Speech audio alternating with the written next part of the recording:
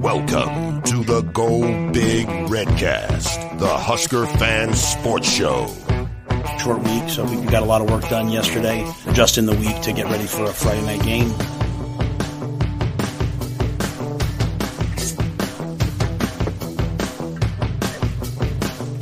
Welcome to the Go Big Redcast. I'm your host, David Gaspers, and I'm with Honky.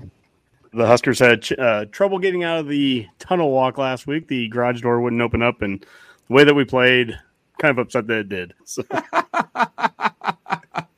All right, I'm also with Boomer. Well, Honky, I know, as bad as the Huskers played, at least we always have the rest of the Big Ten West to really lift our spirits. And God, this is a dumpster fire of a division. Can we just call it now and nobody wins? Yeah. That's right. And also with Talon, Redcast Strong. Can we just appreciate how nice the weather's been the last couple of days? I'm not ready for the cold, so there you go. That's there good. We go. That's it. When things go bad in football, you turn your attention to things like fall weather, right? Well, meteorology is the other passion of the Redcast. So yes. Yeah, absolutely. You guys are always tracking storms out there and whatnot. Well, Honky, Matt Rule said that the players were kind of hesitant against Michigan. I don't want to be hesitant today with the Redcast, but I think we've got lots to talk about. Really enjoyed Matt's Rule yesterday with you and Mac breaking down the game.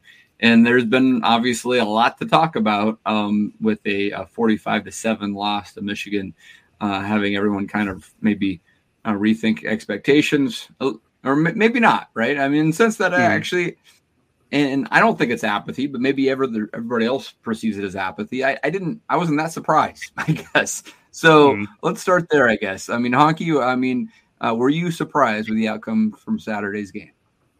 I said it last night. I was surprised by maybe the lack of competitiveness right from the get-go.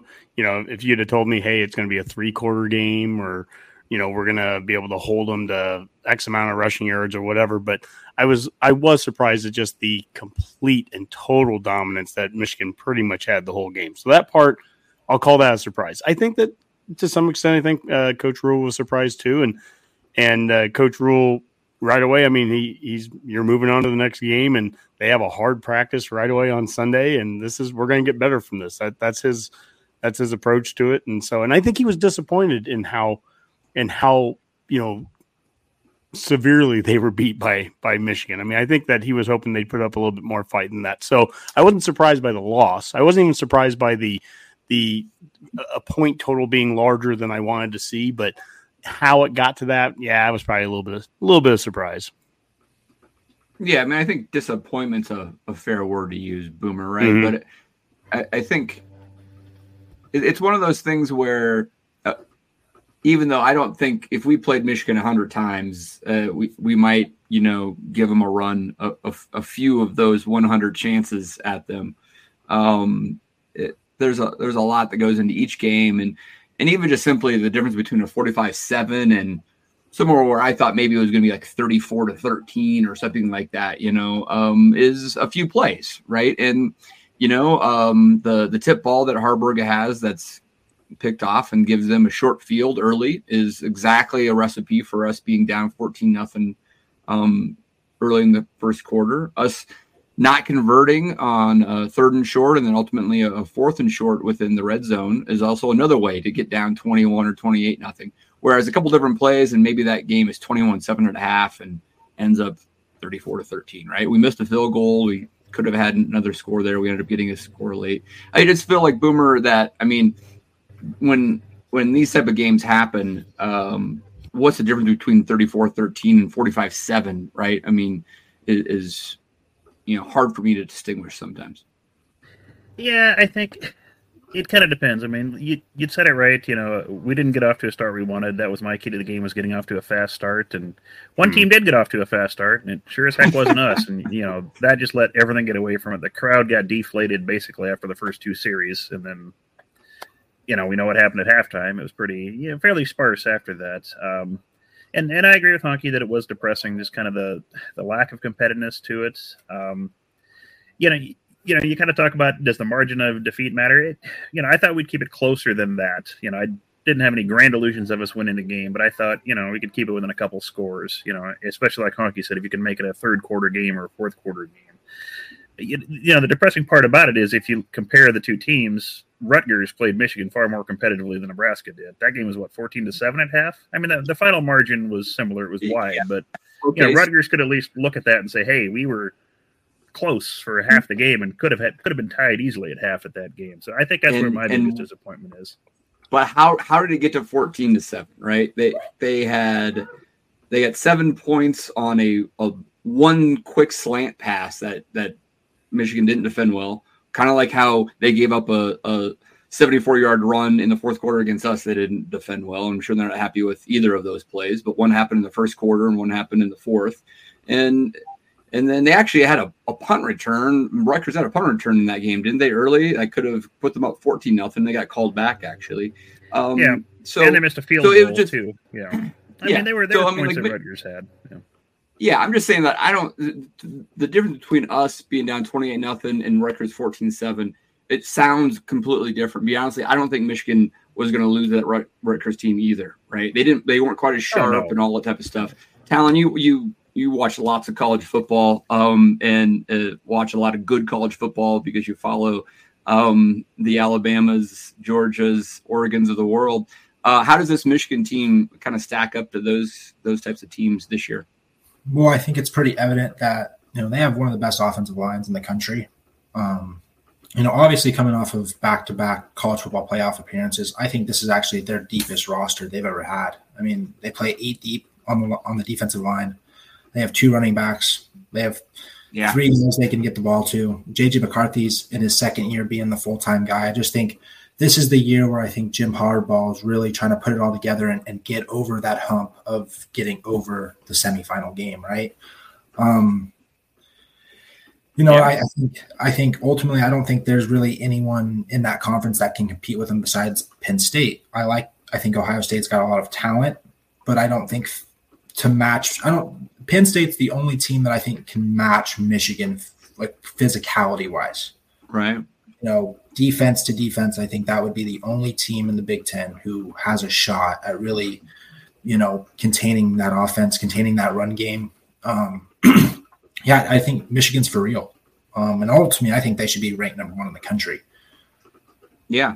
I mean, they probably have as good of a resume as anyone else out there right now. Well, we'll find out if Penn State or Ohio State can give Michigan a run for their money in the East. But to Honky's point, the West is wide open, and we'll maybe talk about that a little bit as we go. But Honk, I think we have got some tweets of the week and mailbag, right? Yeah, let's go ahead. Let's start with the tweets of the week. And the first one here was volleyball. They had 5 consecutive wins against ranked opponents. It's the first time in program history that's happened. A great run that they've been on. And they finished that last week with a sweep out there in Indiana. I don't know if you guys had a chance to watch any of the games, but a great couple of wins there by them. And that gets followed up by, I thought this was a pretty cool photo. And it was during that volleyball game, the men's team, they were getting ready for, I think it was the Friday night practice that they were doing. And they were watching the game from the locker room. And I just think that's a really cool thing. I love it when different teams within the athletic department are supporting other teams. And so here the men's basketball program supporting the volleyball. So I thought that was a really cool tweet. And that leads us into a basketball one. And bring that up here. And it was Andy Katz. He had his best shooters in the country. And Dave thought maybe you'd like this one. Best shooters in the country. And right there, number 1, Keisei Tominaga, Nebraska. That's national. So what are your thoughts when you look at that list? Yeah, well, I mean, from a pure shooter standpoint, I don't know if he's wrong, right? I mean, how does that translate to points per game or wins for Fred Hoiberg's team? I don't know, but I think, if you look at Casey played in the World Basketball Championships this summer and was an integral part of that Japanese team that got their first victory versus a European squad. I mean, that was a really, really interesting and fun thing to watch. He plays at a very high level against NBA players, right now, right? He did it this summer. Can he take that and translate that and be a all Big Ten scoring guard in the Big Ten is what we want to see, right? And we saw a little bit of that at the end of last year, and maybe this will continue on, and that's what he wants to do so he can get drafted and realize his dream of the NBA. So I hope that list is right. Yeah, it's cool to see him getting that national recognition, and you feel coming into the season that at least we have the best returning unit that Hoiberg's had maybe in his 5 years is what he has kind of returning right now, that he actually, some of the names that they got some of the right pieces, I hope in the portal, but between Wilcher and obviously Tominaga being back, and, you've got some guys, Lawrence, you've got some guys that have some experience coming that were doing well at the end of last season during that stretch. So hopefully we can get off to a quick start. How many times have we heard that in all of our sports? Yeah. But that would be the... Yeah, it's not a perfect roster, but to your point, it's probably the best that Hoiberg has going in, at least from a proven standpoint. And it's a pretty light non-conference this year. So hopefully that does result in a good start, at least in the win column, and then they can build from there. I did want to note, I was watching football on Saturday night at a sports bar with my buddy Chris, and there were all football games on, except Nebraska, Indiana volleyball was on. So that was pretty cool. Like we're in downtown Denver. It was the Oregon bar and the Florida bar that pretty well, Honky. And we're watching all the night games. And there's Nebraska, Indiana, which was a little scary at times. But it was pretty cool to see volleyball there along with all the other football games. Absolutely.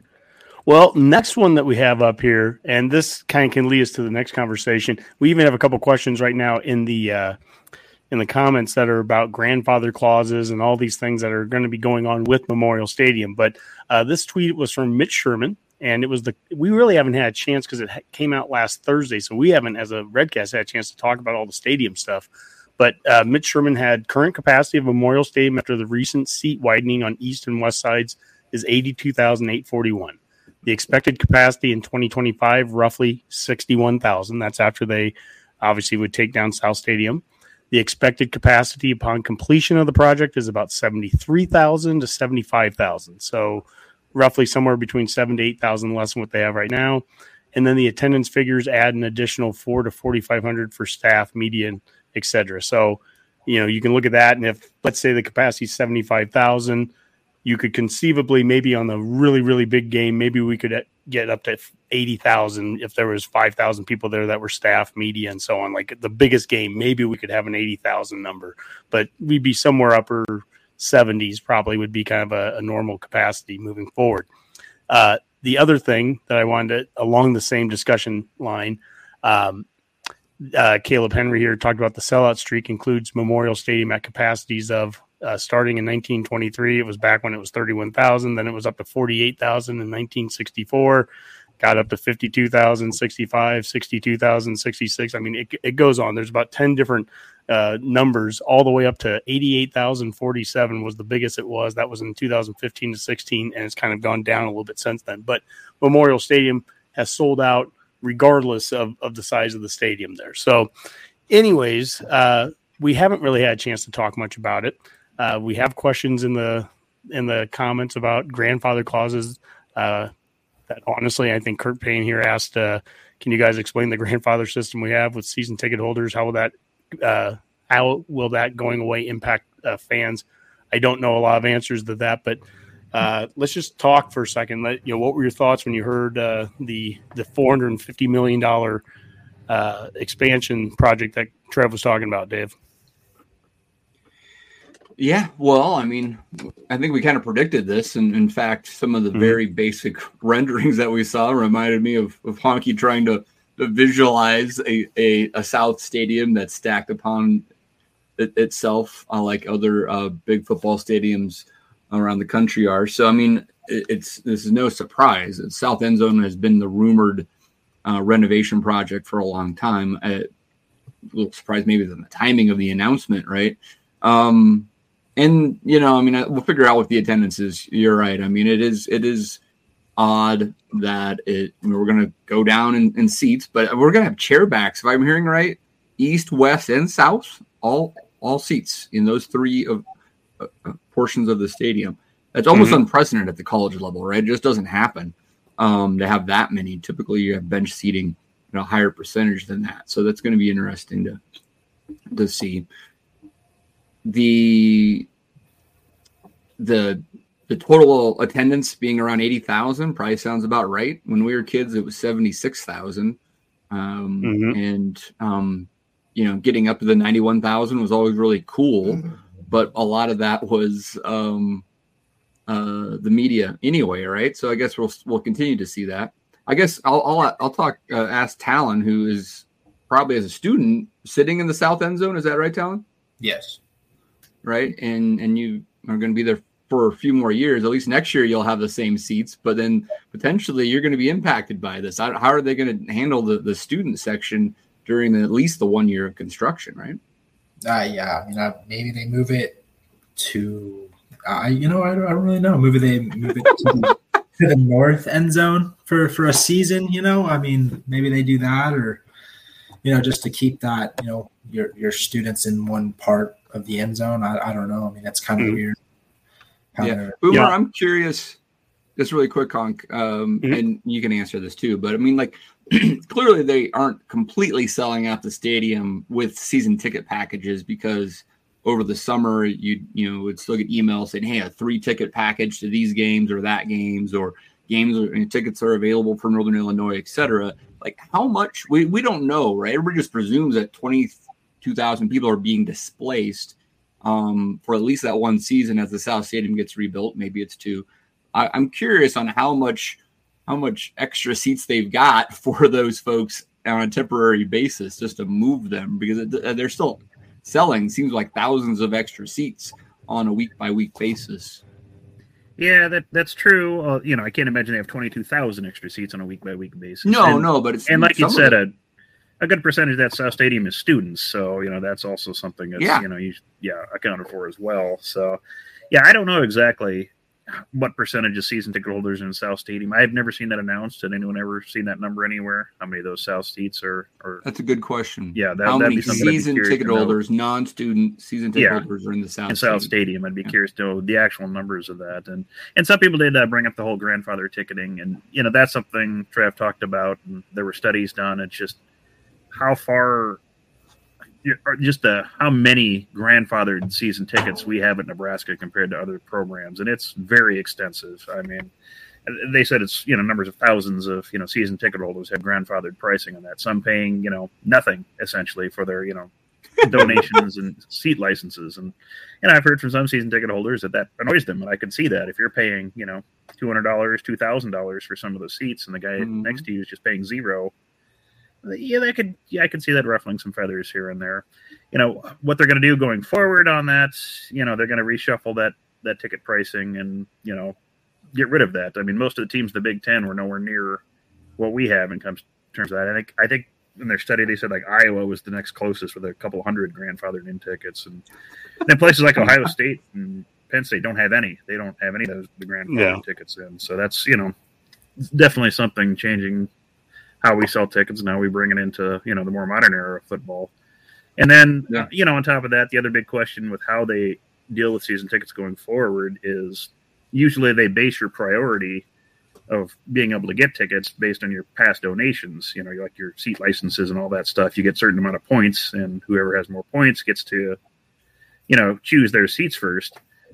And that's going to be a big question. And I don't envy how, Trav and everyone's going to figure out what do you do with these grandfathered tickets that they have had no donations or seat licenses over the last decades. I mean, they may have had the tickets for that long, but they haven't had to make any donations. So how do you work that in? And, I know they've mentioned that's something they're going to have to figure out, and they don't have an answer for that yet. And I don't either. And I don't envy them figuring that out. That's why they get paid the big money. So, yeah, I sit in faculty staff section, and that's in seat section 1. I think we're like sections 1 through 4, if I remember right. And I know we have areas in the North Stadium too. I think no doubt we'll have our areas of our tickets that would be impacted during this, and it's going to have to kind of be a collective effort, I think, across the board. Is how do you fit some people, move some people around, or maybe do you give do you do half season tickets for some people and half season tickets for others, so that, because one thing you don't want to do is you don't want to get people too comfortable with not going to the stadium for a season or two. Yeah. Hey, just take off the next year or two, and then you'll come back and keep paying us and sit in the new stadium. Well, you give people a couple years, and all of a sudden it's like, you know what? We got used to not going to games. So they got to they've got to play it the right way. And it would be very helpful if during that year or two, if it's 2025 and 26, it'd be very helpful if we were doing well on the football field during that time too. So, that's really, that wouldn't And I will hurt. say, Talon, when we were going to school, they had threatened to move us all to the upper balcony, if we would if we weren't going to start standing on the bleachers during games. So maybe they'll just stuff all you guys up there now out of the way. So no worries. Yeah, when we were in college, the balcony, they actually had like season ticket holder or older fans were sitting behind students.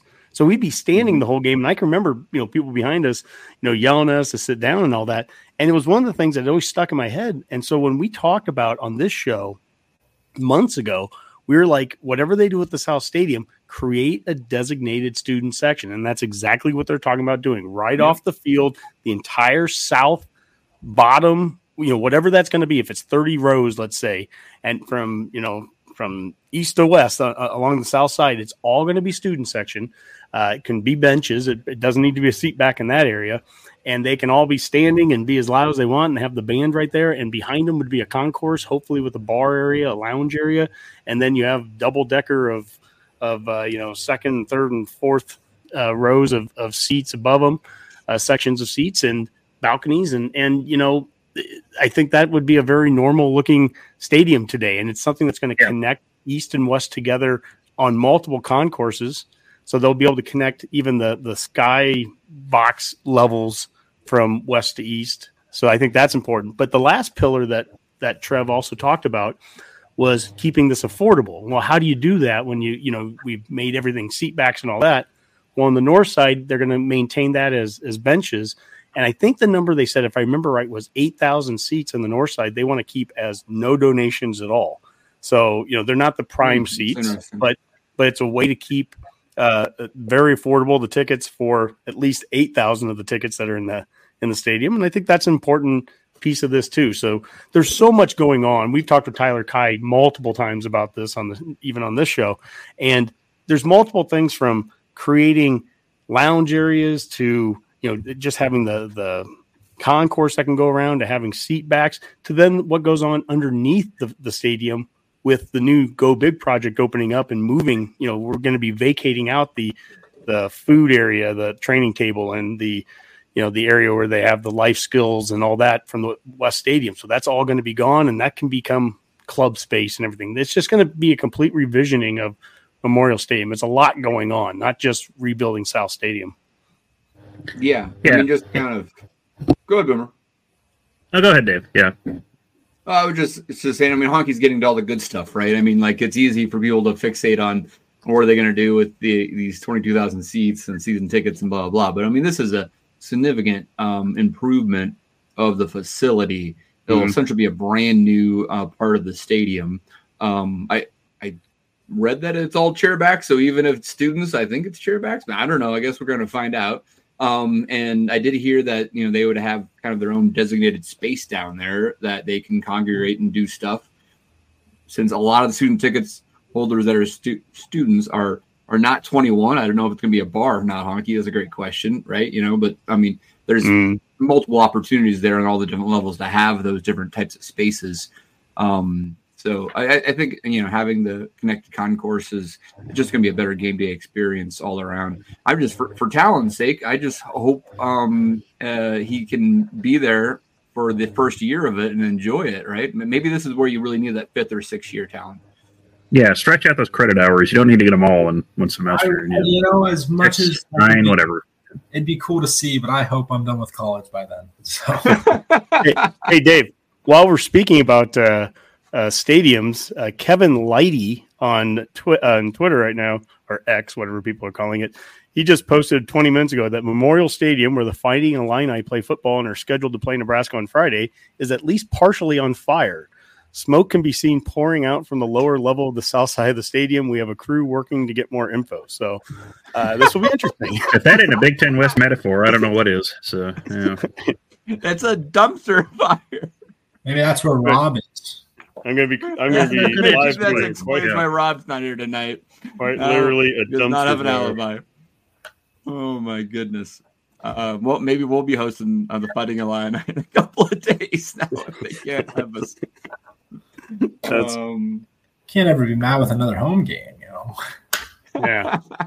Well, anyways, there'll be more to talk about in future shows and off-season stuff about the Memorial Stadium. Yes. But a lot of information that was released during last week, so it was good that we had a chance to chat about it. Next up, our final tweet of the week was that Aaron Ingwerson, the tight end from Papillion La Vista, decommitted from Pitt and is now back at Nebraska, or actually committed to Nebraska. And I allowed us to update our in-state recruiting graphic for the year. We haven't done this one in a while. And so we moved him over from the committed elsewhere category. So we now have 7 in-state kids. He's the second tight end in-state in this class, joining Carter Nelson. He's also the third overall tight end in this. Ian Flynn, I believe, is the other one from Texas. So we have 3 tight ends in this class. Now, Eric Ingwerson is 6'7", 245. Who knows when it comes to the way that this staff develops players, a 6'7", 245 guy, he could be a tight end, or he could end up being a D end. You know, there's a lot of different things that they could fit him into. But as far as anything else that we're going after, we have one other player, Caleb Benning, Damon's son. He's uncommitted still. If he would commit to Nebraska, that would be 8 in-state kids this year for the second straight season. That's impressive. Well, it kind of gets into what you've always said, Honky. You want to try to keep, as much homegrown talent as you can. So, if anything, the staff seems to be doing a decent job with that so far. Mm-hmm. And those are the things that, if you're winning or losing a few games, those are those wins that you can have even during a loss. And if you're recruiting locally well and you're getting those kids, that keeps people certainly excited. Honky, what does this tell you about how Rule is building this roster, just in the sense of that this is a class now of 26, is that right? I think they're at 26 already. Yep. And still we're still waiting not only on Caleb Benning, but Grant Bricks out of Iowa. And we could get to 30 maybe on this. It's a huge class. Last year's class was actually really big. Yep. We're going to take more people in the transfer, guaranteed. So anybody who's saying that Rule is not adapting to the modern era of college football, how you build a roster, I think he's doing it from both ends, right? He's clearly bringing huge freshman classes in, and then as well as bringing transfers in. But the roster is being transformed, not in 1 year, but about in 2 years. It's going to be a completely different team than what he inherited. Yeah, and he's not going to let anyone pressure him to do it any other way than he wants to. He wants to build this developmentally, and that's still going through the high school ranks. I don't think he wants to hit the portal as big as he did last offseason, which was a really big year. I mean, we brought in double-digit, portal guys. I don't think he quite wants to hit that number, but in the world that, yes, that's it. You got to be very strategic who you bring in. And no matter what, if you're going to bring in 30 high school kids and you're going to bring in some portal guys, then it's going to be really important from an NIL perspective that we have some packages available to be able to have a roster that's larger than 85 scholarships, because there's going to be a good chance that we're going to be above that. And, there's guys that can be, quote unquote on scholarship being on NIL. And that's going to be, that's as important as anything, is making sure that we can, have a way to get all these guys onto the team. Yeah. And I'll throw this out to the group, and maybe it's one of the questions we have. I don't know. Maybe I'm jumping the gun honk, but I remember listening to, I think it was Unsportsmanlike Conduct a couple weeks ago. Actually, it's been a while now, but they were talking to Sipple, and Sipple just flew off the handle at, I think, Josh or somebody, because they were talking about NIL and whether can Nebraska compete or not. And Sipple kind of took it as like, oh, they're implying that we don't have enough money to compete. And I don't think that's actually what they were trying to suggest, because I think it's pretty clear that we can spend money to get recruits. It's the question of, can we actually evaluate and ultimately use NIL money to get transfer portal players in that have an immediate impact and are key players to the roster that makes a difference, right? I mean, in the presser in the last couple days, Rule was talking about Lions and these guys that make a difference, NFL type players that play like it, right, and make a difference and can win a game. That, I mean, we've spent money to get O'Shawn Mathis and Casey Thompson and Jeff Sims and a bunch of others that we don't even know about, and we don't know the exact numbers, but we know they're relatively big, and we knew we were going after a lot of offensive linemen, and we were going after the number one quarterback in the country with NIL and all those type of things. It's the matter of actually using that money effectively to build your roster with key additions that are making an impact. And we see that on Saturdays, right? And that's the question, right? I mean, you have to be able to use that money wisely to actually then get a return on that investment. And that's where I think some people have been frustrated so far, is it doesn't seem like we have been able to land those key players that really just transform the roster through NIL. Yeah, the Vegas Jerry last night said it during our Matt's Rule. He posted in that outside of Palmer and Torrey, we really haven't had a transfer that's just come in, just blown things away. And even this year, it was Sims is going to be your starting quarterback through it, but he hasn't come in he certainly didn't light it up in his 2 games. Or you have Hood comes here, the offensive lineman from Georgia, or you have obviously Eric Gilbert, completely different situation there. But even MJ Sherman comes here, and he's going to dominate, and he hasn't been bad, but he hasn't come in just taken over a position either. And you can go down the list. We really haven't hit that. O'Shawn Mathis a year ago was the number 1 transfer guy in the transfer portal, and it took him 4 or 5 games to even get his feet under him here. And I'll always say, I think that what Rule did this year is what he'll continue to do in the future. Being a developmental program in today's world means if you're going to get transfers here, you got to get them here in December and January. Get them here through an entire offseason. I think that's going to be as important to him as ever this year. But I really think being a developmental program means that, some of those Lions and everything he's talking about, they're going to have to come from within too. It's guys that you've brought in here, and maybe next year it's Lutovsky at O-line is all of a sudden the Lion, but he's not right now. It's going to be guys that also come from within your program. Think of Mekhi Bear this year. That's a guy that's been – nobody was talking about him a couple months ago, and all of a sudden he's the guy that's taking snaps away from MJ Sherman or the Chief Borders and the guys that, were the big-name kids that they brought in. So I think that's part of this developmental program too, is we're going to just see guys kind of step up that haven't been playing yet. Heck, I expect to see that over the next 7 games. I expect to see some names of players that haven't really played much of a role yet starting to play it. Yeah, and I think with NIL, I think you can basically put programs on certain levels. You've got programs like Minnesota, where you had PJ Fleck just trying to warn the Gophers that, hey, we don't have the money flowing into NIL to keep players if we develop them. That he called themselves like a potential AAA club. So there's that level. And then you've got programs like Nebraska or, Michigan, Ohio State, Georgia, programs like that where there is money to get these players. And I don't think it's the NIL specifically that's going to draw, those kind of game-changing talents to Nebraska. I mean, players are still going to look for programs that fit them, because they're going to be able to make good money wherever they go. If they're a high-quality player, they can make an immediate impact. So I don't think that's going to be the issue. It's, like Dave said, you have to identify those players that fit what you want to do as a coach and as a program, and sell them on that. And they have to see that they're going to benefit by coming here, because they can make millions or hundreds of thousands or $20, whatever the hell NIL pays these days, wherever they want to go. So that's the big thing is, are those players that are available in the portal, are they fitting what you want to do? And can you sell them that? I think that's the big thing. It's not necessarily just the money. So, Yep, that's right. Yeah, just getting a balance of, the development and then getting some big name guys. Like you look at a program like Florida State, they have a ton of talent that comes through there. But, this past season, they also took 10 to 15 guys in the NIL portal. And I think, 7 or 8 of them are actually playing a lot of snaps for them. Keon Coleman's doing a lot of good things for them. So it's, can you get the guys who can make those plays for you, like Honky was saying, and can we get that development, that Rule's talking about, and just keep building those freshmen and sophomores up so they're ready to go as juniors. But, filling pieces in as we go too. If we're missing an O-lineman, can we go and fill it in quick with the transfer portal and getting them in January, and just, getting them a full off season, like Honky saying, like Rule saying, getting them really acclimated with being at Nebraska, because it's kind of a culture change when you come here. It's very different from a lot of the other places that, these big names come from. When you're a big name, you go to Florida State,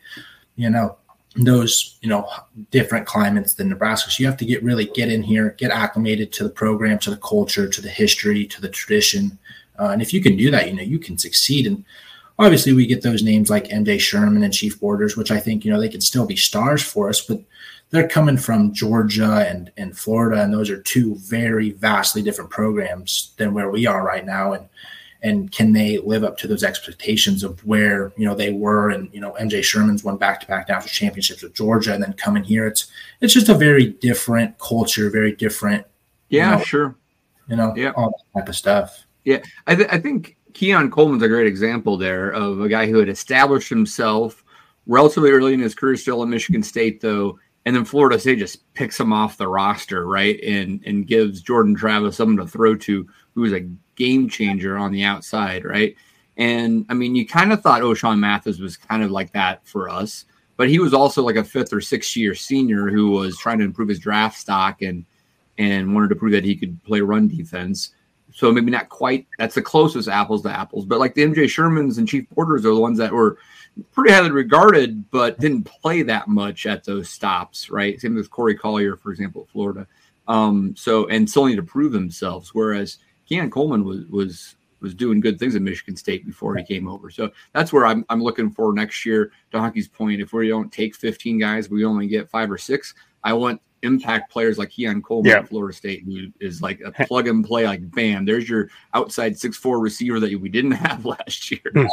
Does anyone know how Walter Rouse is doing at Oklahoma? Has he been starting? Is he a stud left tackle for them? Or I just haven't paid attention or heard anything.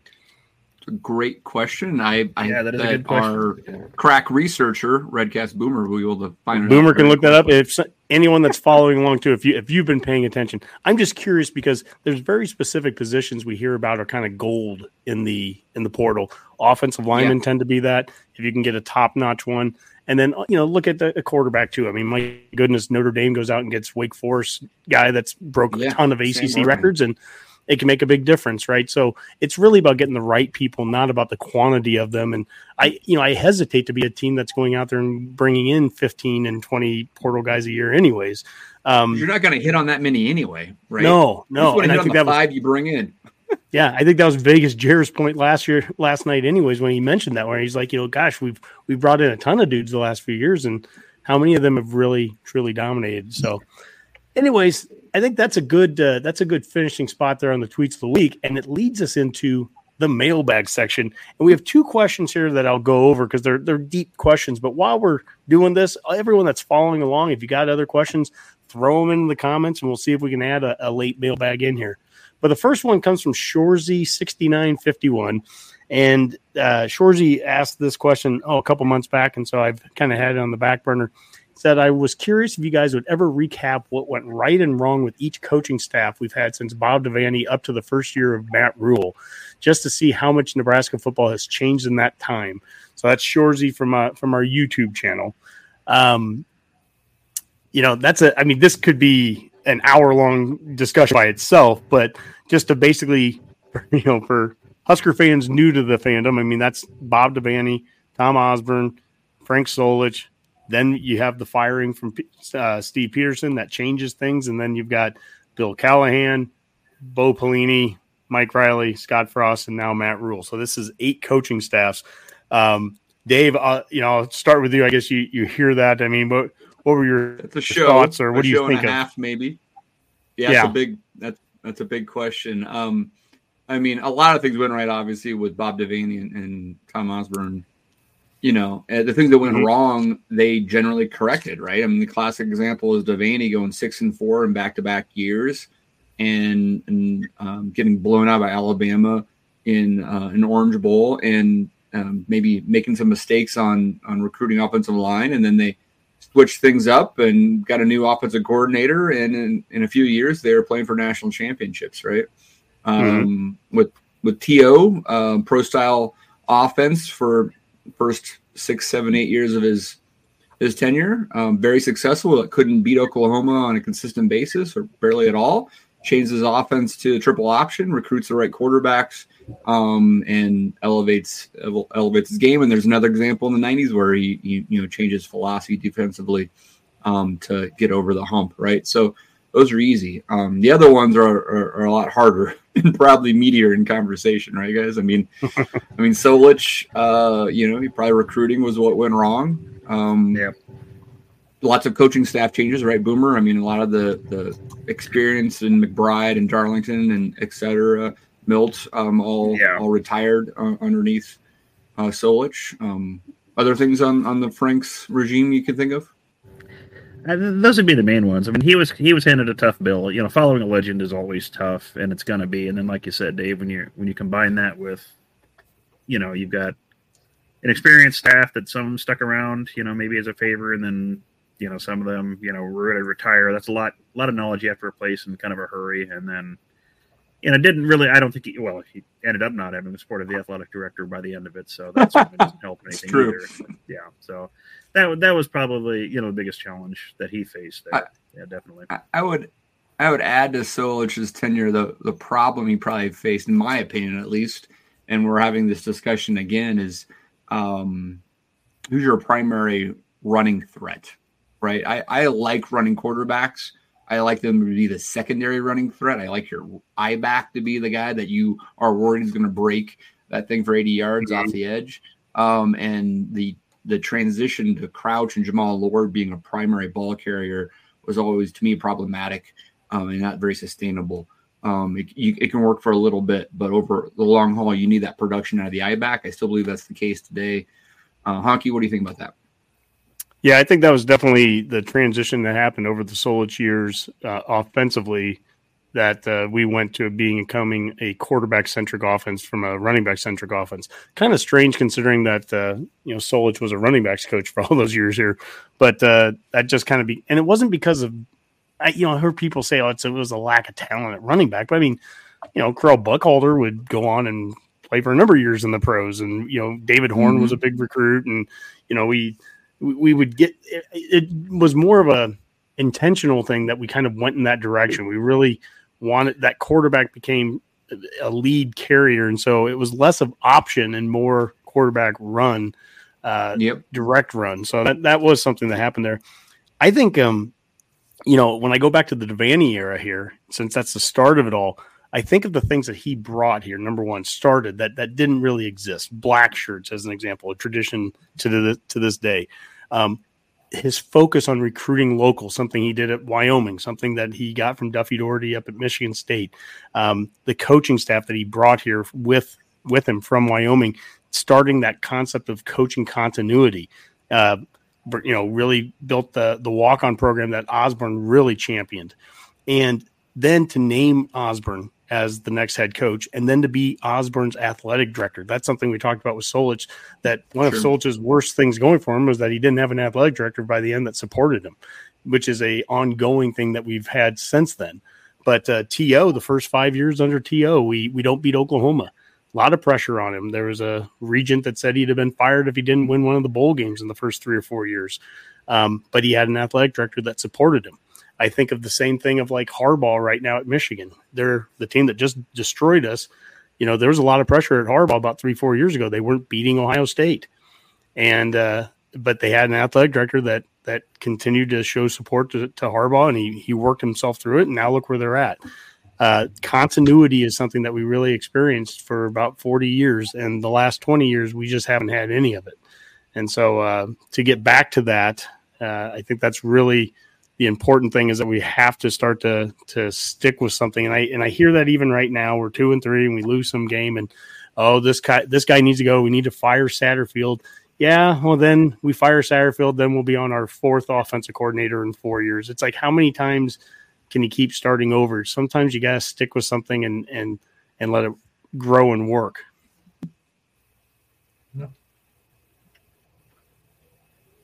Anybody want to take on Bo? Anybody want to break down the Bellini there? Skipping right over Callahan? Yeah, we all know what happened with Callahan. Well, Callahan's certainly recruiting. Yeah, Callahan could recruit well. Yeah. I mean, he had great talent, and the offense was good for the most part. I think his biggest weakness was he stuck with Cosgrove probably longer than he needed to. I mean, he probably should have made a change on that, and maybe after a year, I don't know when it should have, but I mean, defense was clearly the Achilles heel of that team. I mean, because when things went south on defense, they went south in a hurry. Like, we saw that. Yeah, we were in many games where that defense was shredded. And that was the biggest problem. And then, not having any of the Nebraska ties, being a pro guy, that killed Callahan, with any chance here. I mean, he had a couple good seasons. People kind of forget that, but then he recruited a lot of great talent. So, well, and defensively, it was also a development issue. I mean, a lot of those same guys that were on that defense in 2007, losing to Colorado at the end of the season, giving up 60 points when our offense scored 50. A lot of those same defensive guys are guys that are playing in 2008 and 2009 on some of the best defenses. By 2009, that's Ndamukong Suh and Philip Dillard and all those guys. Yeah, exactly. Barry Turner. And so there was a development issue. And Bo, I guess that kind of leads into the Bo era. One of Bo's strengths was really he knew he could motivate guys, especially in that year one and year two. He did a real good job of kind of creating that us against the world mentality. And he redshirted almost everybody in 2008, building for the future, when a lot of those freshmen could have probably helped him that year, but he redshirted them. And even despite all that, they came out there and almost beat Texas Tech and went 9-4 and just tough-nosed teams. I mean, that really embodied him and took that us against the world approach. But that us against the world approach also can start to wear thin on you if you continue to do it year after year, game after game. I've equated that right now a little bit to Deion. For a game or two, you can be disrespected, but when you're disrespected for the third week and the fourth week, and every week you keep creating this new us against the world mentality, it just eventually wears on everybody. And unless you're winning every single game, which Bo didn't, and now Deion's not, that starts to, I think, backfire over time. Yeah, and Bo just constitutionally wasn't, he wasn't the politician that a lot of head coaches really need to be. Unless you're winning every game, and like you said, if you're winning national championships, nobody cares what you're like. But when you're not, you've got to be able to play the politics end of it. And if you're good at that, you can make 8 or 9 wins a career and, stretch it out until you start winning those championships. But he just didn't have that personality. I don't think he was meant to be a head coach. And I'm not even sure what he's doing right now, to be honest with you. I mean, I saw Cosgrove as the D coordinator at Long Island University, so he's still coaching. But, I mean, we paid Bo enough. He never needs to work again. So. Yeah, Bo doesn't need to work. Now, Bo, one of the downfalls of Bo, I think, too, is that he made this job very publicly. He made this job feel very hard. And it was actually one of the strengths I thought Riley did when he first got here. Riley, it was hard to recruit here under Bo. And Bo would talk about how tough it was to get people to Lincoln and all this. And Riley, even though we didn't close on a lot of the guys, he would go out and do Friday Night Lights. And all of a sudden we're having Micah Parsons coming here in Lincoln. People were coming to Lincoln under Riley. He kind of created this vibe that Lincoln was a cool place to at least come and see. It was neato. And, but now we know all the things that were wrong with the Riley era and that weren't going to work. And I don't think he put in near the amount of effort that is required to be the head coach of a Nebraska. And that was ultimately his downfall. But he tried to do some things, I think, to at least make this seem like a place that people would want to come to. I mean, even to get Keyshawn's kid to come here, that was right. In the pre-NIL era. Yeah, and I also think with Riley, I think probably this is also another big part of his downfalls. I think he let himself kind of get pushed around by his athletic director. I mean, he fired Mark Banker when he was out recruiting. Didn't he call him an airport, if I remember right? He was in the Denver airport. Yeah. And then we got, Mr. Strain Bob Diaco in here, based on athletic director request. I mean, I think that, as much as anything, really did him in. I don't know what, I don't have any inside information, but I'd think if I was working for that kind of staff, or I saw that as my coach, that he's willing to get pushed around and fire, your coordinator and hire somebody. that you want. And man, I don't know how much faith I put in the coach now at this point. Is he just taking Sure. athletic director orders and not? I think that was his big mistake. And I think if he'd have kept, Banker another, I don't think he was a terrible D coordinator. Yeah, I mean, he was better than Diaco. One bad quote. That's a low bar. He didn't have the nice, sweaters and stuff, Argyle sweaters, but a few of us can. And then, I guess that transitions to the last coach that we had there with Frost. And I think all of us, that's right as we're starting the Redcast. So this is in the time era that we've been doing this show. And Dave, I don't think there's a single one of us that thought they made the wrong hire back in 2018. And we were all 100% bought in on that.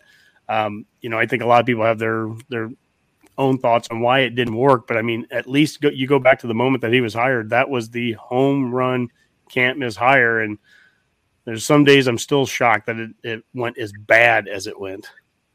Yeah, absolutely. And we've discussed this at length. I'd like to hear Talon's thoughts on this. This is the coach that he probably had seen the downfall more up close than any of the others. What was what went right and wrong for Scott Frost, Alan?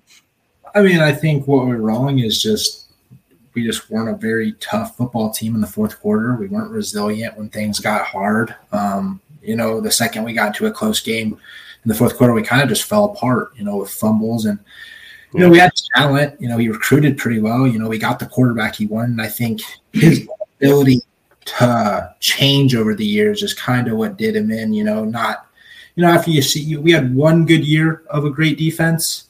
And that was the year we lose every game by, one score or under 10 points, and, I think look, before those years we couldn't tackle, and the year after we couldn't tackle. And so, at some point you got to be able to look at, what was going on and say, hey, I need to make a change. And then all the reports that come out that, he was kind of late to practice, and, people follow their head coach. They follow the guy that's leading the program. Those players are looking at him for guidance and leadership. And, in every press conference, there was an excuse to why we lost. It wasn't just, we weren't good enough. It was always something why we lost, or, something did us in, or, there was always just whining and complaining. And, players see that, and it just followed him all throughout his tenure here. And we just could never get over that hump to win, the tough games.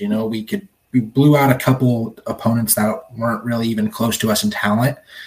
And then, we go and play a team that, in the Big Ten West, where we should have beat Illinois the first game of the season, and we go and play them super tough, and they go and, beat us in the fourth quarter. Every team just could always find a way to beat us in the fourth quarter because we would beat ourselves. Yeah, absolutely.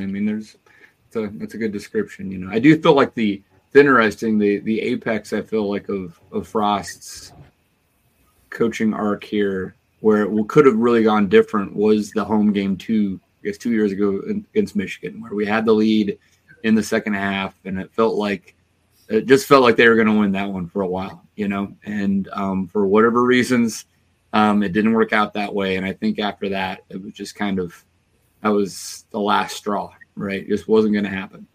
So It is what it is. Yep.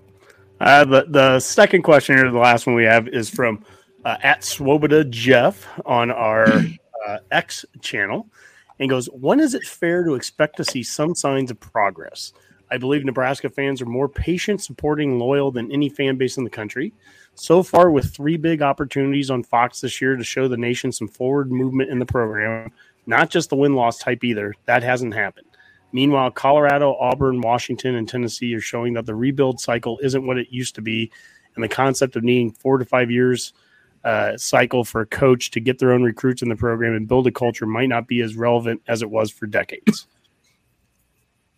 All right. Well, there's a lot to unpack there. I'll start with you, Boomer, I guess. What are your thoughts? Yeah. First question, I guess it's going to depend, and everyone's going to have their own answer to this. What do you see, or what do you call progress? I mean, a lot of different things to a lot of different people. Some people are going to say, well, I look at an individual game or a series of games, and we're playing better in certain aspects than we were last year. I mean, our defense, arguably this year, is playing better than they were last year, granted, Michigan game notwithstanding. So some people can see that as progress. And other people might look at, offensive production, and that's not outstanding this year. They might view that as, progress or lack thereof. Other people are going to look at, win-loss records, because ultimately that is what matters, in the game.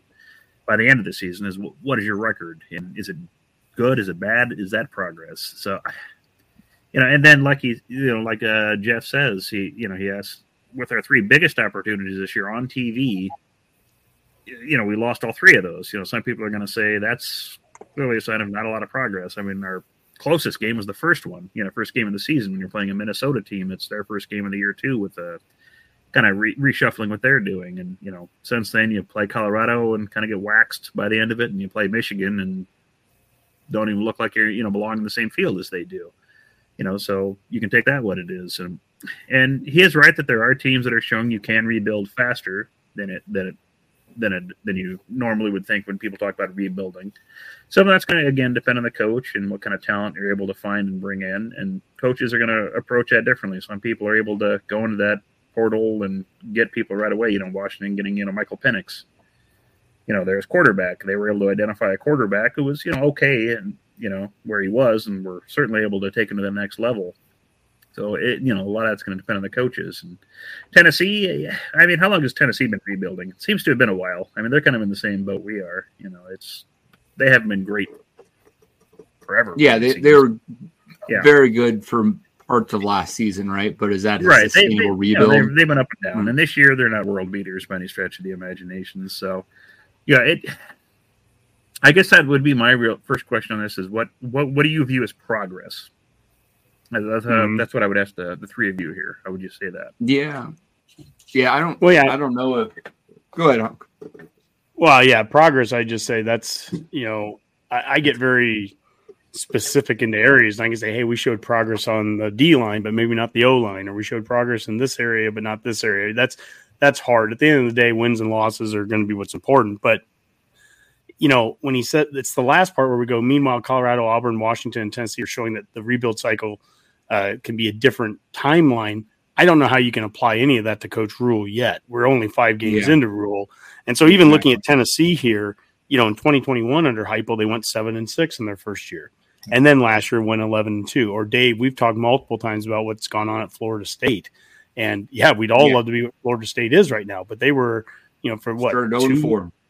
0-4, and I think they had 2 losing seasons to start with, and then last year was a 10 a much better year, and then now they're at this year, and this is year 4, and they're at a point where they're looking to play for the playoff and conference, obviously. So I mean, there still was a build that went on there too. So I think that it's frustrating because we're 5 games in, and even if we just would have just won the Minnesota game, just winning that one game, we're sitting at 3-2, and we already have a win in our division in the conference. I mean, it would probably change everything, but we're not. We're 2-3, but I don't know. I can't think that big picture yet with Rule because it's just so darn early. I can't look at Colorado and look too big picture because it's just so darn early. They could turn around and lose a whole bunch of games this year. So, yeah, I agree. It's a great question. It's a lot of stuff going on here from Jeff. I mean, those examples are not good examples, in my opinion, to your point, Hawk. I mean, at Colorado, I don't know if prime time is going to be there in 2 years. In 3 years, they may be restarting again on a rebuild, right? So is that what we wanted? I don't know. Auburn is always going to have more talent than most, actually. I'm not dissing Jeff. I've had this question from him before. Washington, to your point, I mean, this is what, year 3 or 4, and they got their quarterback in Penix, right? And he's a 6-year guy, right? I mean, maybe we might have our Michael Penix Jr. next year in this roster. I don't know, right? Tennessee accelerated quickly, and I think they're going to take a step back because they don't have a great quarterback like they had last year, and I don't think they're going to have a great record this year at the end of the day. So I don't know. I agree that it doesn't take 4 or 5 years to build a program, but it takes more than five games, right? I mean, honestly, there's 7 games left, Honky. And to your point about the Minnesota game, we're 1 game off of where I think most people at the beginning of the season would have thought we were at, right? And it's hilarious to me because the whole Michigan thing where everybody's like, oh, we look so horrible. And I'm like, didn't think we were going to look that good in this game. But these next 7, I think we could show progress just in these next 7. Right? They've had this conversation on the radio this week of like, well, this is a must win. I think you might have even said that on Matt's Rule last night. Like, this is a must win game against Illinois. Well, yeah. I mean, I guess maybe for the Big Ten West, but if this is the race for 6 and you're telling me that we can't go 4-2 after that, then yeah, I guess it would be a must win. But you look at that schedule and there's a bunch of toss-up games in the last 6, right? And you're telling me we couldn't beat Northwestern and Purdue at home after a bye to get to 4-4? If we get to 4-4, we can't get to 6-6. I don't know if it's a must-win. They got to play better. I tell you what, if they come out flat and don't look good against Illinois and we lose by 3 touchdowns, yeah, that'll be disappointing. Do I think they can win on Friday night? Absolutely. And what if they did win? Would it make things a heck of a lot easier to get to 6? Yeah. I'd say I don't know if I'd call it a must-win, but these next 4 games, you've got to. I mean, if we're going to say progress, I mean, do you almost think you need to win 3 of these next 4? I mean, these aren't world beaters. I mean, Nebraska's not the greatest team in the world. Well, I mean, I'm going to be honky on this one and say, like, why limit this team? Like, you're right. Sure, we should win 3 out of this 4. That would be progress.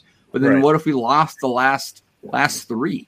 Right? Would that be progress? I mean, what if we went 2-2 and then we had somehow upset Maryland and Wisconsin?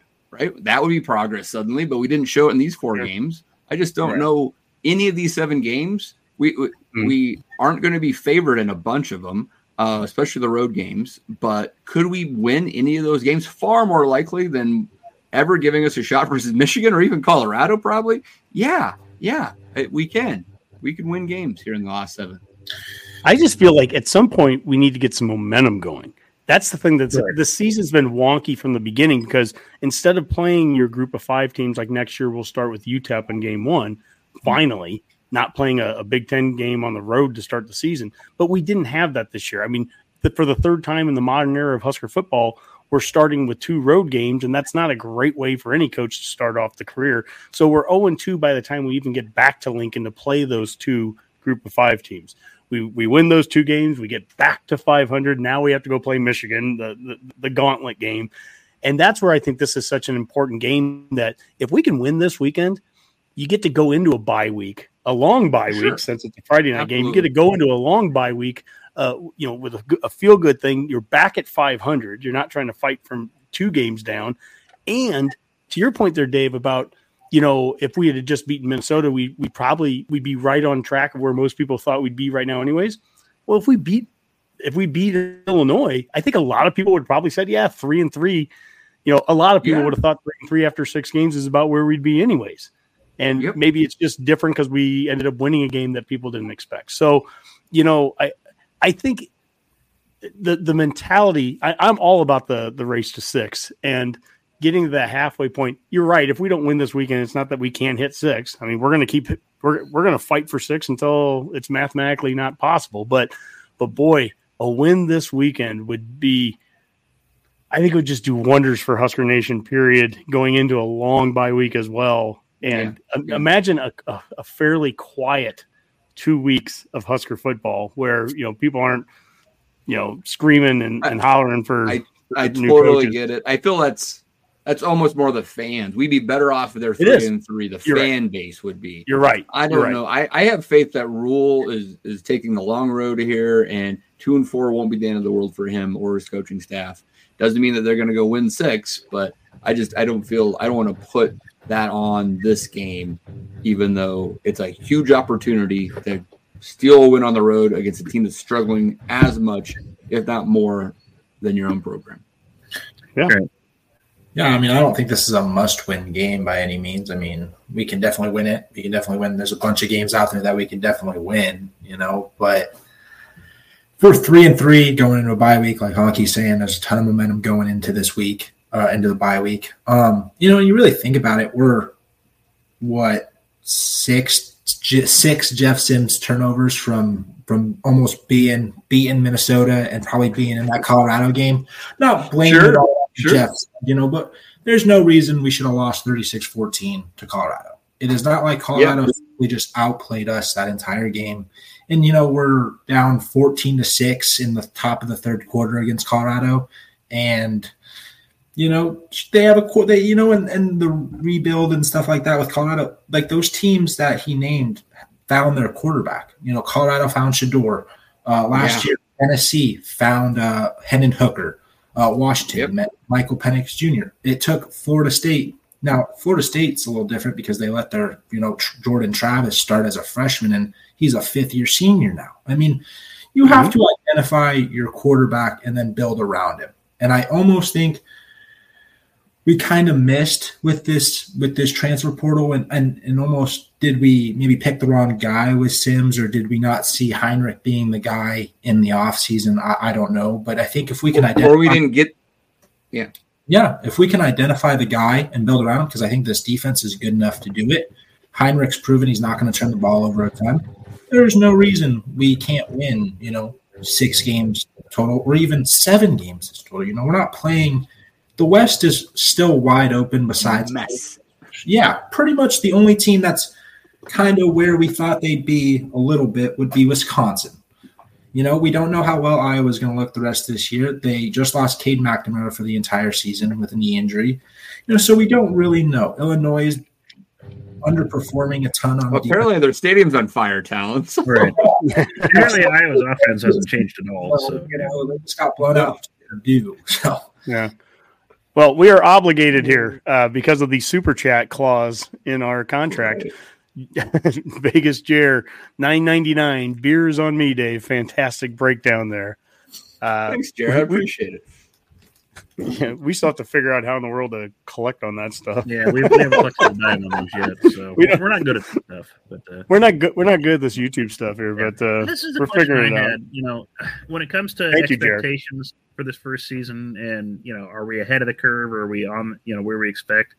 Do you think there is any risk with everyone's general? I think fans and media have kind of taken this attitude. Well, the first year of Rule is usually bad. And I think that's kind of been what people have said now, that you can't expect him to win a whole lot of games. Do you think there's any danger of that impacting the team the way it is, that everyone's saying, oh, we're writing off this first year, so why should we as players put a whole lot into this at this point? Or does that impact how they see games when they're in, when they're in tough stretches, when they're playing a team like Michigan? I don't think so. I would like to think they're getting a different message from their own coaching staff than that. Yeah. Right. And I know Rule said this is more like his year 2 teams, which, raises its own questions, but I don't know if you guys think that's an impact. Year 2 teams are 500 type teams, so right, I mean, yeah. I think it's just a different situation. Baylor and Temple were different than we were. I mean, Baylor was coming off of a huge scandal. Temple wasn't very good before Rule got there in the first place. I think we had a ton of talent from last year coming back. I think it's just it's different in how you view both, all 3 of those teams. Yeah, I mean, I think especially since it's the Big Ten West and you can hang your hat on defense, and if this defense outside of this Michigan game can bow up and keep us in most of these games, which I would at this point seems like the case. The offense is limited. Let's not kid ourselves. It's not like it's going to be explosive, going to be dropping 45 points anytime soon. But can they, I mean, I think you have a scenario here where, and we kind of laid out the Michigan game where, like, if it would have started differently, if we didn't have that turnover, if we did convert the 4th down and then punch the ball in and suddenly it's 14-7 or 7-7 at that point, maybe there's a game plan that Marcus Satterfield calls that's aggressive and tries to take some shots and tries to really bring that thing into the 4th quarter as Honky had hoped, right? Well, here's a very different game. But you have an opportunity here, to Honky's point, of how important it would be for the psyche of the team to get to 3-3 going into that bye week.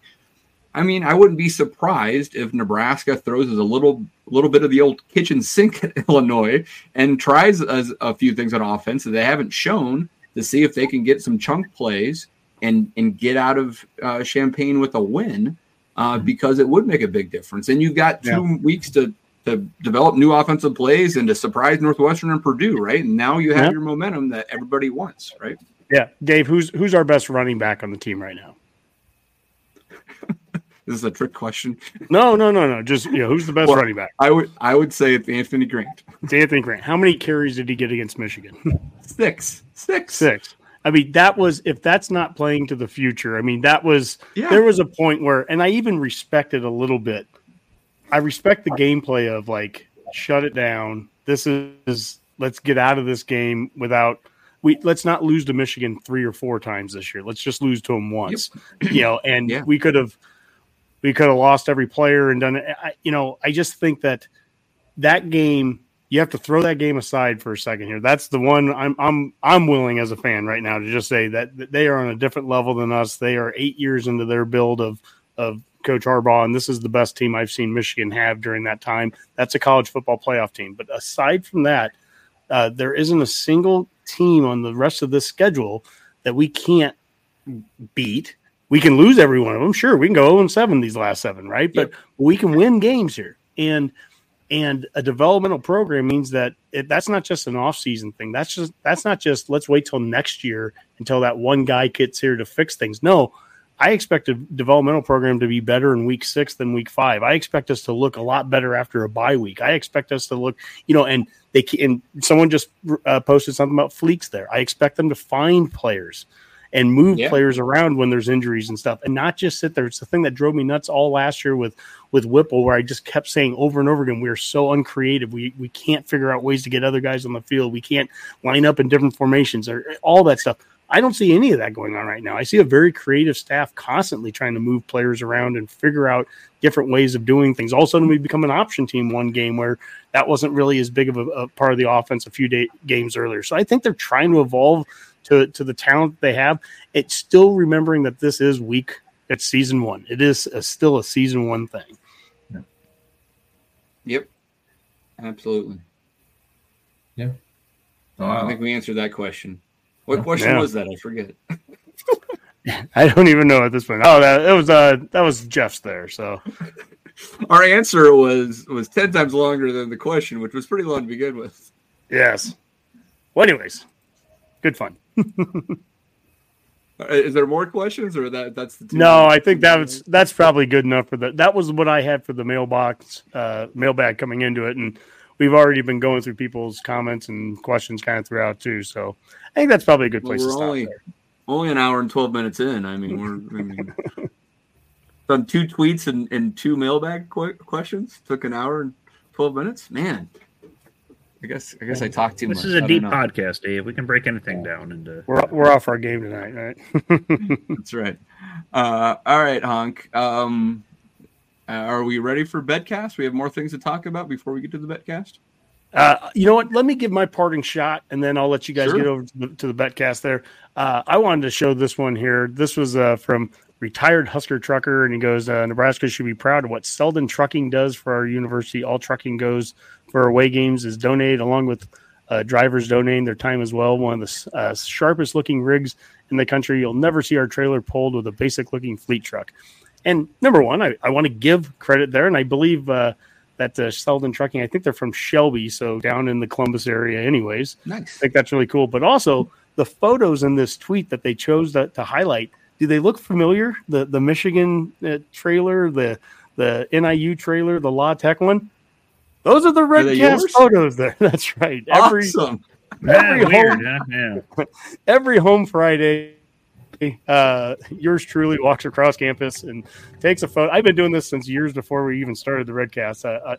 Whoever the opponent's trailer is, I always take a photo of it and post the same stupid saying, welcome whoever you are to Lincoln, Nebraska, home of the Huskers. And it's like one of the, I don't know, it's my little tradition to do. So I thought it was so cool to see the official Husker trucker posting those photos, and I think he was. It's a good thing we don't have a legal department, Yeah. He specifically, I think, was calling out like Michigan's their fleet truck is like a white.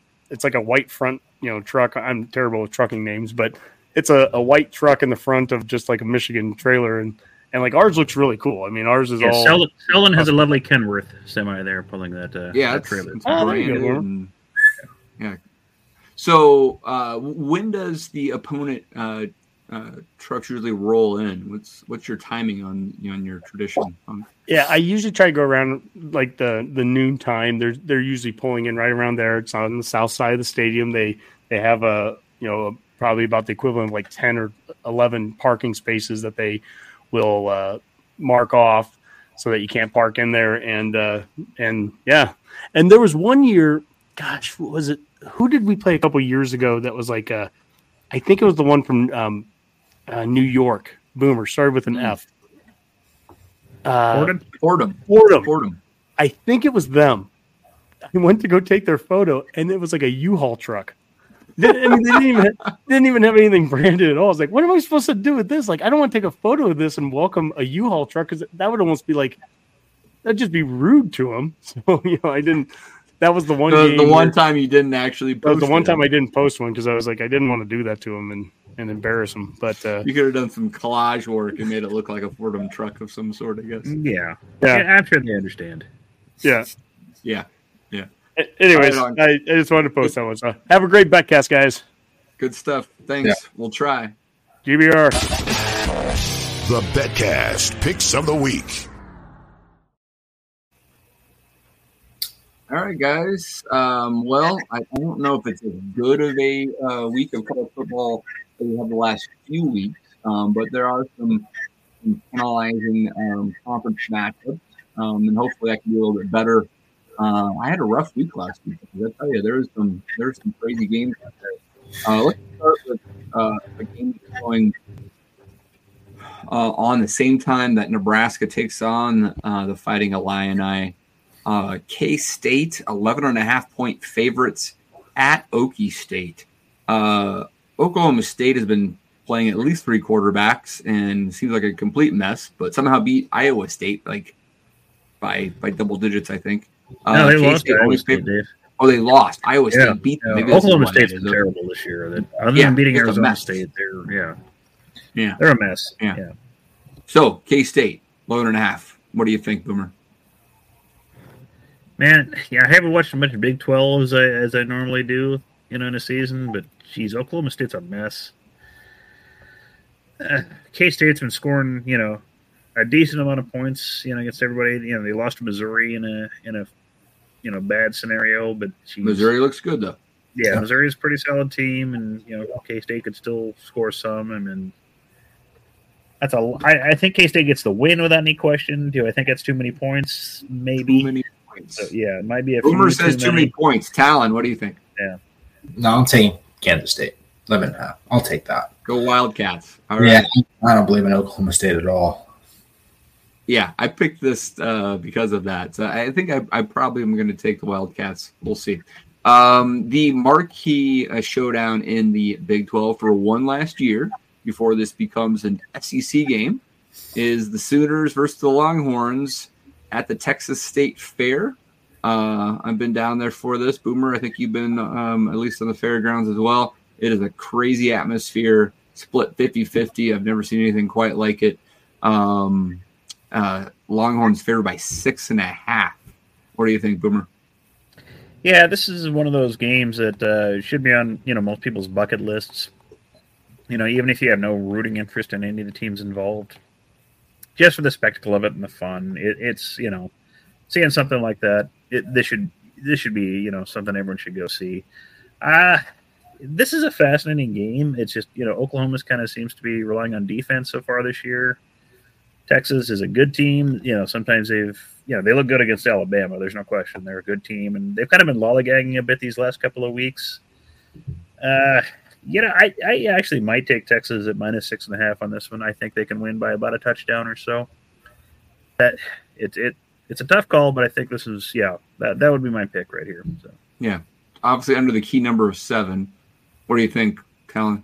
I'm going to take Oklahoma to win it. Ooh, all right. Oklahoma on the upset, huh? Yeah, I think Brett Venables is doing a great job getting that defense, to better, completely different defense than they were last year. And I think having Gabriel back another season in that offense, I think he's like tied for third in touchdown passes this season. So I'm going to take the Sooners. All right, so Texas is not ready for the big time quite yet, apparently. All right. I don't know. I'm waffling on this. Obviously, I like it under a touchdown. That may not be the case come Saturday morning. Should be a good game regardless. Yeah, I think if you want Texas, you take it now. So yeah, definitely. All right. Here's one that I thought the number came in a little high. Maryland playing very well, 5-0, I believe now at least, right? Taking care of business, going into Columbus against the Buckeyes. Ohio State favored by 19.5. This is a number that's probably money usually comes in on the favorite, so I think Ohio State's going to be closer to 21 almost. That seems like a big number. I thought this would open up closer to maybe 15 or 16, and yeah, I don't know. Talon, what do you think about this? I would take Maryland to cover. I think their offense can put up points, and I don't know how much I trust Ohio State quite yet. Obviously, they go in and beat Notre Dame, but I think Notre Dame gives them that game a little bit in the fourth quarter. Yeah, I mean, that's one play from losing, obviously. Yeah, so I would take them to cover. I think Ohio State probably still wins by at least 10, but I think the Terps can keep it close till the fourth quarter, and then Ohio State starts to pull away. I think there's just a little bit too much of a talent gap, and Ohio State seems to always win these games. So, yep. Boomer? Yeah, I'd probably agree with that. I think Maryland can cover this. I think they can, play close enough to start the game to keep it from being a blowout. And, they might get a score or two late to keep it under that spread. I mean, Ohio State didn't beat Indiana by a whole heck of a lot this year. I think it was like 20-point spread, and yeah, they didn't look great against Youngstown even. So, and Notre Dame was a low-scoring affair for Ohio State. They haven't really been an explosive offensive team. So, unless you think they're going to completely shut Maryland down, which I don't think they're going to do, I think Maryland can cover that spread. Yeah. If you're taking the Buckeyes, you think they're going to come out and play their best game of the year by far and just take care of business. There's a lot of different ways Maryland could cover this. Start hot and hang on, backdoor cover, just kind of putts around and keep it around 2 touchdowns. Lots of ways that Maryland could keep that under 19.5. All right, let's go from one big boy to the next. Alabama trying to get back on track with last week's win over Mississippi State. 2.5-point favorites going to College Station. Boomer, you've been down there to College Station. It's a tough place to play, but and Alabama has lost A&M. What do you think is going to happen this year? They have, but I rarely trust Texas A&M in any situation. Give me Bama on that one. They'll win that by at least 5 or 6, I think. So. Yeah, I like that number. Talon? Yeah, give me Bama. I think they come in. I think Jalen Miller is playing a lot better than he has been. I think he got that start last week against Mississippi State to kind of get his feet under him. I think he's actually a really good passer. I think he just, moment was too big against Texas. I think they come out and win by 10. All right. Back to the Big 12, UCF. Still reeling from a 25-point disaster of a fourth quarter where they let Baylor come back and win 36-35. And going to Lawrence, KU only favored by 2.5. Do you think there's a hangover there for UCF, and can KU take care of business? I don't know. Is Daniels healthy again for the Jayhawks? That I don't know. That was my big question. I know he didn't practice on Monday, so that's why I'd be just kind of shy away from this until where he's at, status-wise. Yeah. If he gets announced that he's starting, this number is gonna move. So yeah, snag that quick if you think he's gonna start. Yeah, but if you got inside information, that too. Yeah, and talk around your friends at Lawrence. Someone's bound to do something. So yeah, and I think is Central Florida having quarterback issues too. I don't know how they ended up in that game against Baylor.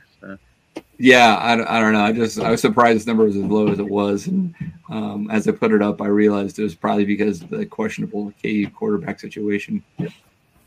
Talon, any thoughts? If Jalen Daniels starts, I think Kansas covers. I think they might cover anyway. I think their backup, he started the last 6 games for him last year, so he's got enough experience. I think Texas is just too much for him, and they don't have a ton of depth on the D-line going against Texas, so I think they cover no matter what, actually. All right, a couple more, guys. 2 ranked teams here. Kentucky coming off of a win versus Florida. but going down to Athens to take on the Dogs. Georgia 14.5-point favorites with that hook. Talon, I think Uga takes care of business here. I think this might be a game Georgia's on upset alert. They did not. Well, they were close last week. Yeah. Kentucky their running back, I think, had 250 yards rushing against Florida last week. And I think they have the quarterback in Devin Leary to kind of make some big time throws against that offense or that defense that Georgia has, where Auburn's Peyton Thorne couldn't do that. So I think Kentucky might find a way to win this game. So I'll take them to cover because I think Georgia's a good enough team to win this game. But I will take I think Georgia's on upset alert this week. All right. Talon saying a little money line sprinkle on the Wildcats, maybe, right? Yeah. Boomer? I would definitely – I think Kentucky covers that spread. I mean, Georgia's kind of living on the edge these last couple of weeks. They have not looked like, the Georgia the last few years where they were just kind of waltzing through. It's almost like they're bored. And they certainly haven't played this season like we expected. I mean, they have the easiest schedule known to man for returning, defending national champs, and they have not looked good in a lot of these games. I don't know if Kentucky will win, and I don't, I'm sure there'll be some phone calls made from SEC headquarters, if it is, but they can keep that on, under 14.5. Georgia might win this by 10 or so, and I'll be pissed when they do, but that's beside the point. So I think Kentucky can cover 14.5 if you can get it at that. All right, across the board, take Kentucky. All right. Let's see what else we got. One more. Notre Dame 6.5-point favorites at Louisville. Notre Dame still struggling to score, but they always seem to find ways to win. Like last week. That pissed me off, Dave. That was a beat I thought I could have had. I bought Duke down and got him at like 7.5. I want to say, so I actually won that. I actually won. But yeah, I mean Notre Dame really easily should have lost the game. So Talon, what do you think? Oh man.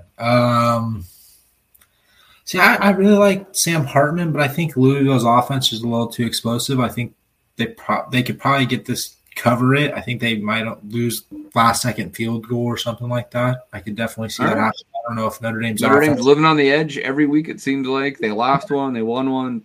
They're not blowing anyone out really. So they dominated that entire game against Duke, and then the fourth quarter they kind of just let Riley Leonard get going, and they definitely should have lost it. I don't know how Duke allows that that big touchdown to happen in the fourth quarter, but I think Louisville finds a way to cover. Yep. All right, guys. Not asking for predictions per se, but what do you think about Nebraska, Illinois? Seeing it right now at 3.5. It's been oscillating around that 3 to 3.5 number. That's pretty much home field advantage, right, Boomer? Yeah. I mean, this is playing neutral site. This is a pick 'em. If it's in Lincoln, we're probably favored by a few points. Mm-hmm. I feel it's priced about right. What do you think? Yeah, I just, the homer in me would always pick Nebraska in these kind of games. This is why I don't bet Nebraska games, just because of, the passion involved in it. Listeners, do what you want in this scenario. Yeah, we don't encourage betting Nebraska. Even not asking. Now. Since the game is in Champaign as far as we know, unless the fire takes the whole stadium out, then it might be here. So who knows? You may not be able to bet on this. If you want to get it early, I have no idea how a casino would handle that or how state law handles that. If the game was going to be in Champaign but ended up getting moved to Lincoln, can you bet on it?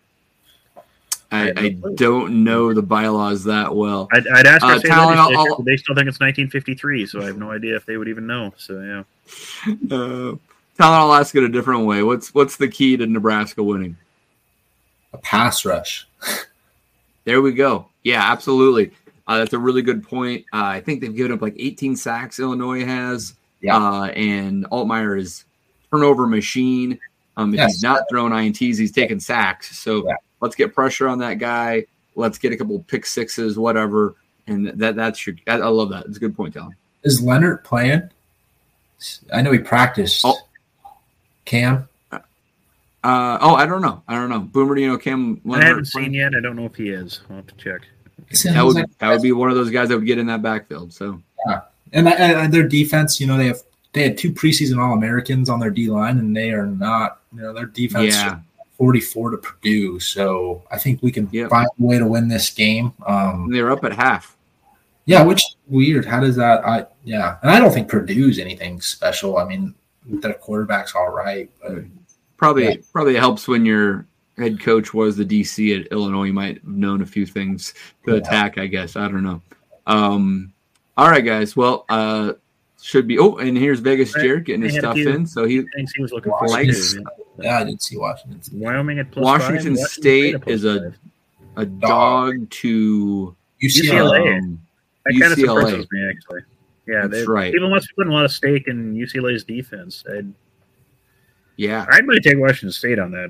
They're a good team, Yeah. and I think they can beat UCLA. So straight They got up. a quarterback over there in Wazoo, so Cam Ward is for real. And Biggest Jerry, I do not know who Wyoming is playing. Let's see if I can find that really quick. No idea.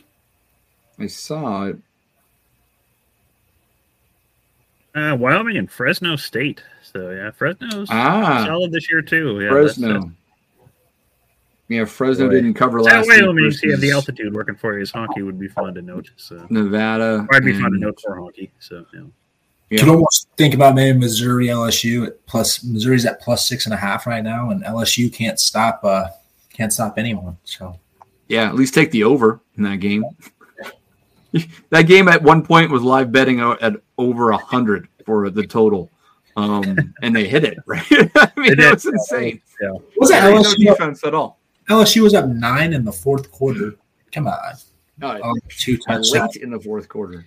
Yeah, I tweeted during that game that was like setting a record for the most dumb decisions in like a fourth quarter ever, and every team lived up to that. Jeez, they did a lot of stupid stuff. Yeah. All right, guys. Let's see if we can get out of here with some parting shots. And I will start with Boomer. What do you got for me? Well, my parting shot this week, on Friday, September 29th, we had the AFL Grand Final between Collingwood and Brisbane. I know I brought it up with a couple people on Twitter, and a few of them said that was the first AFL game they'd ever watched. And if you did, that was a hell of a final.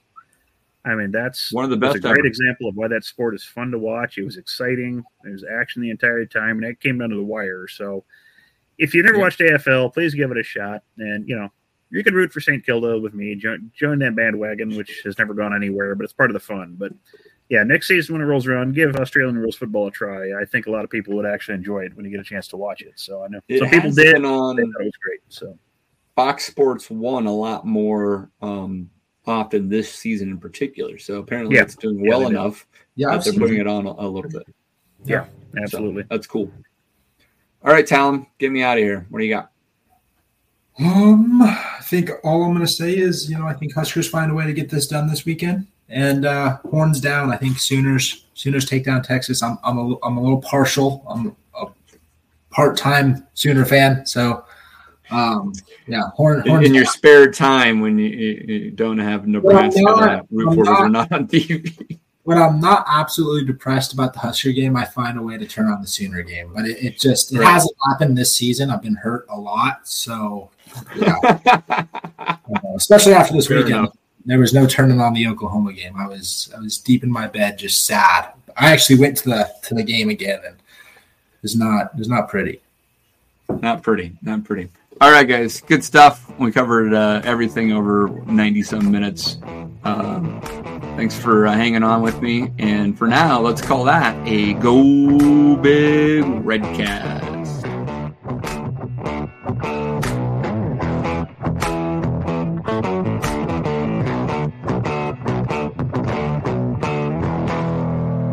A Herd at Sports Network production.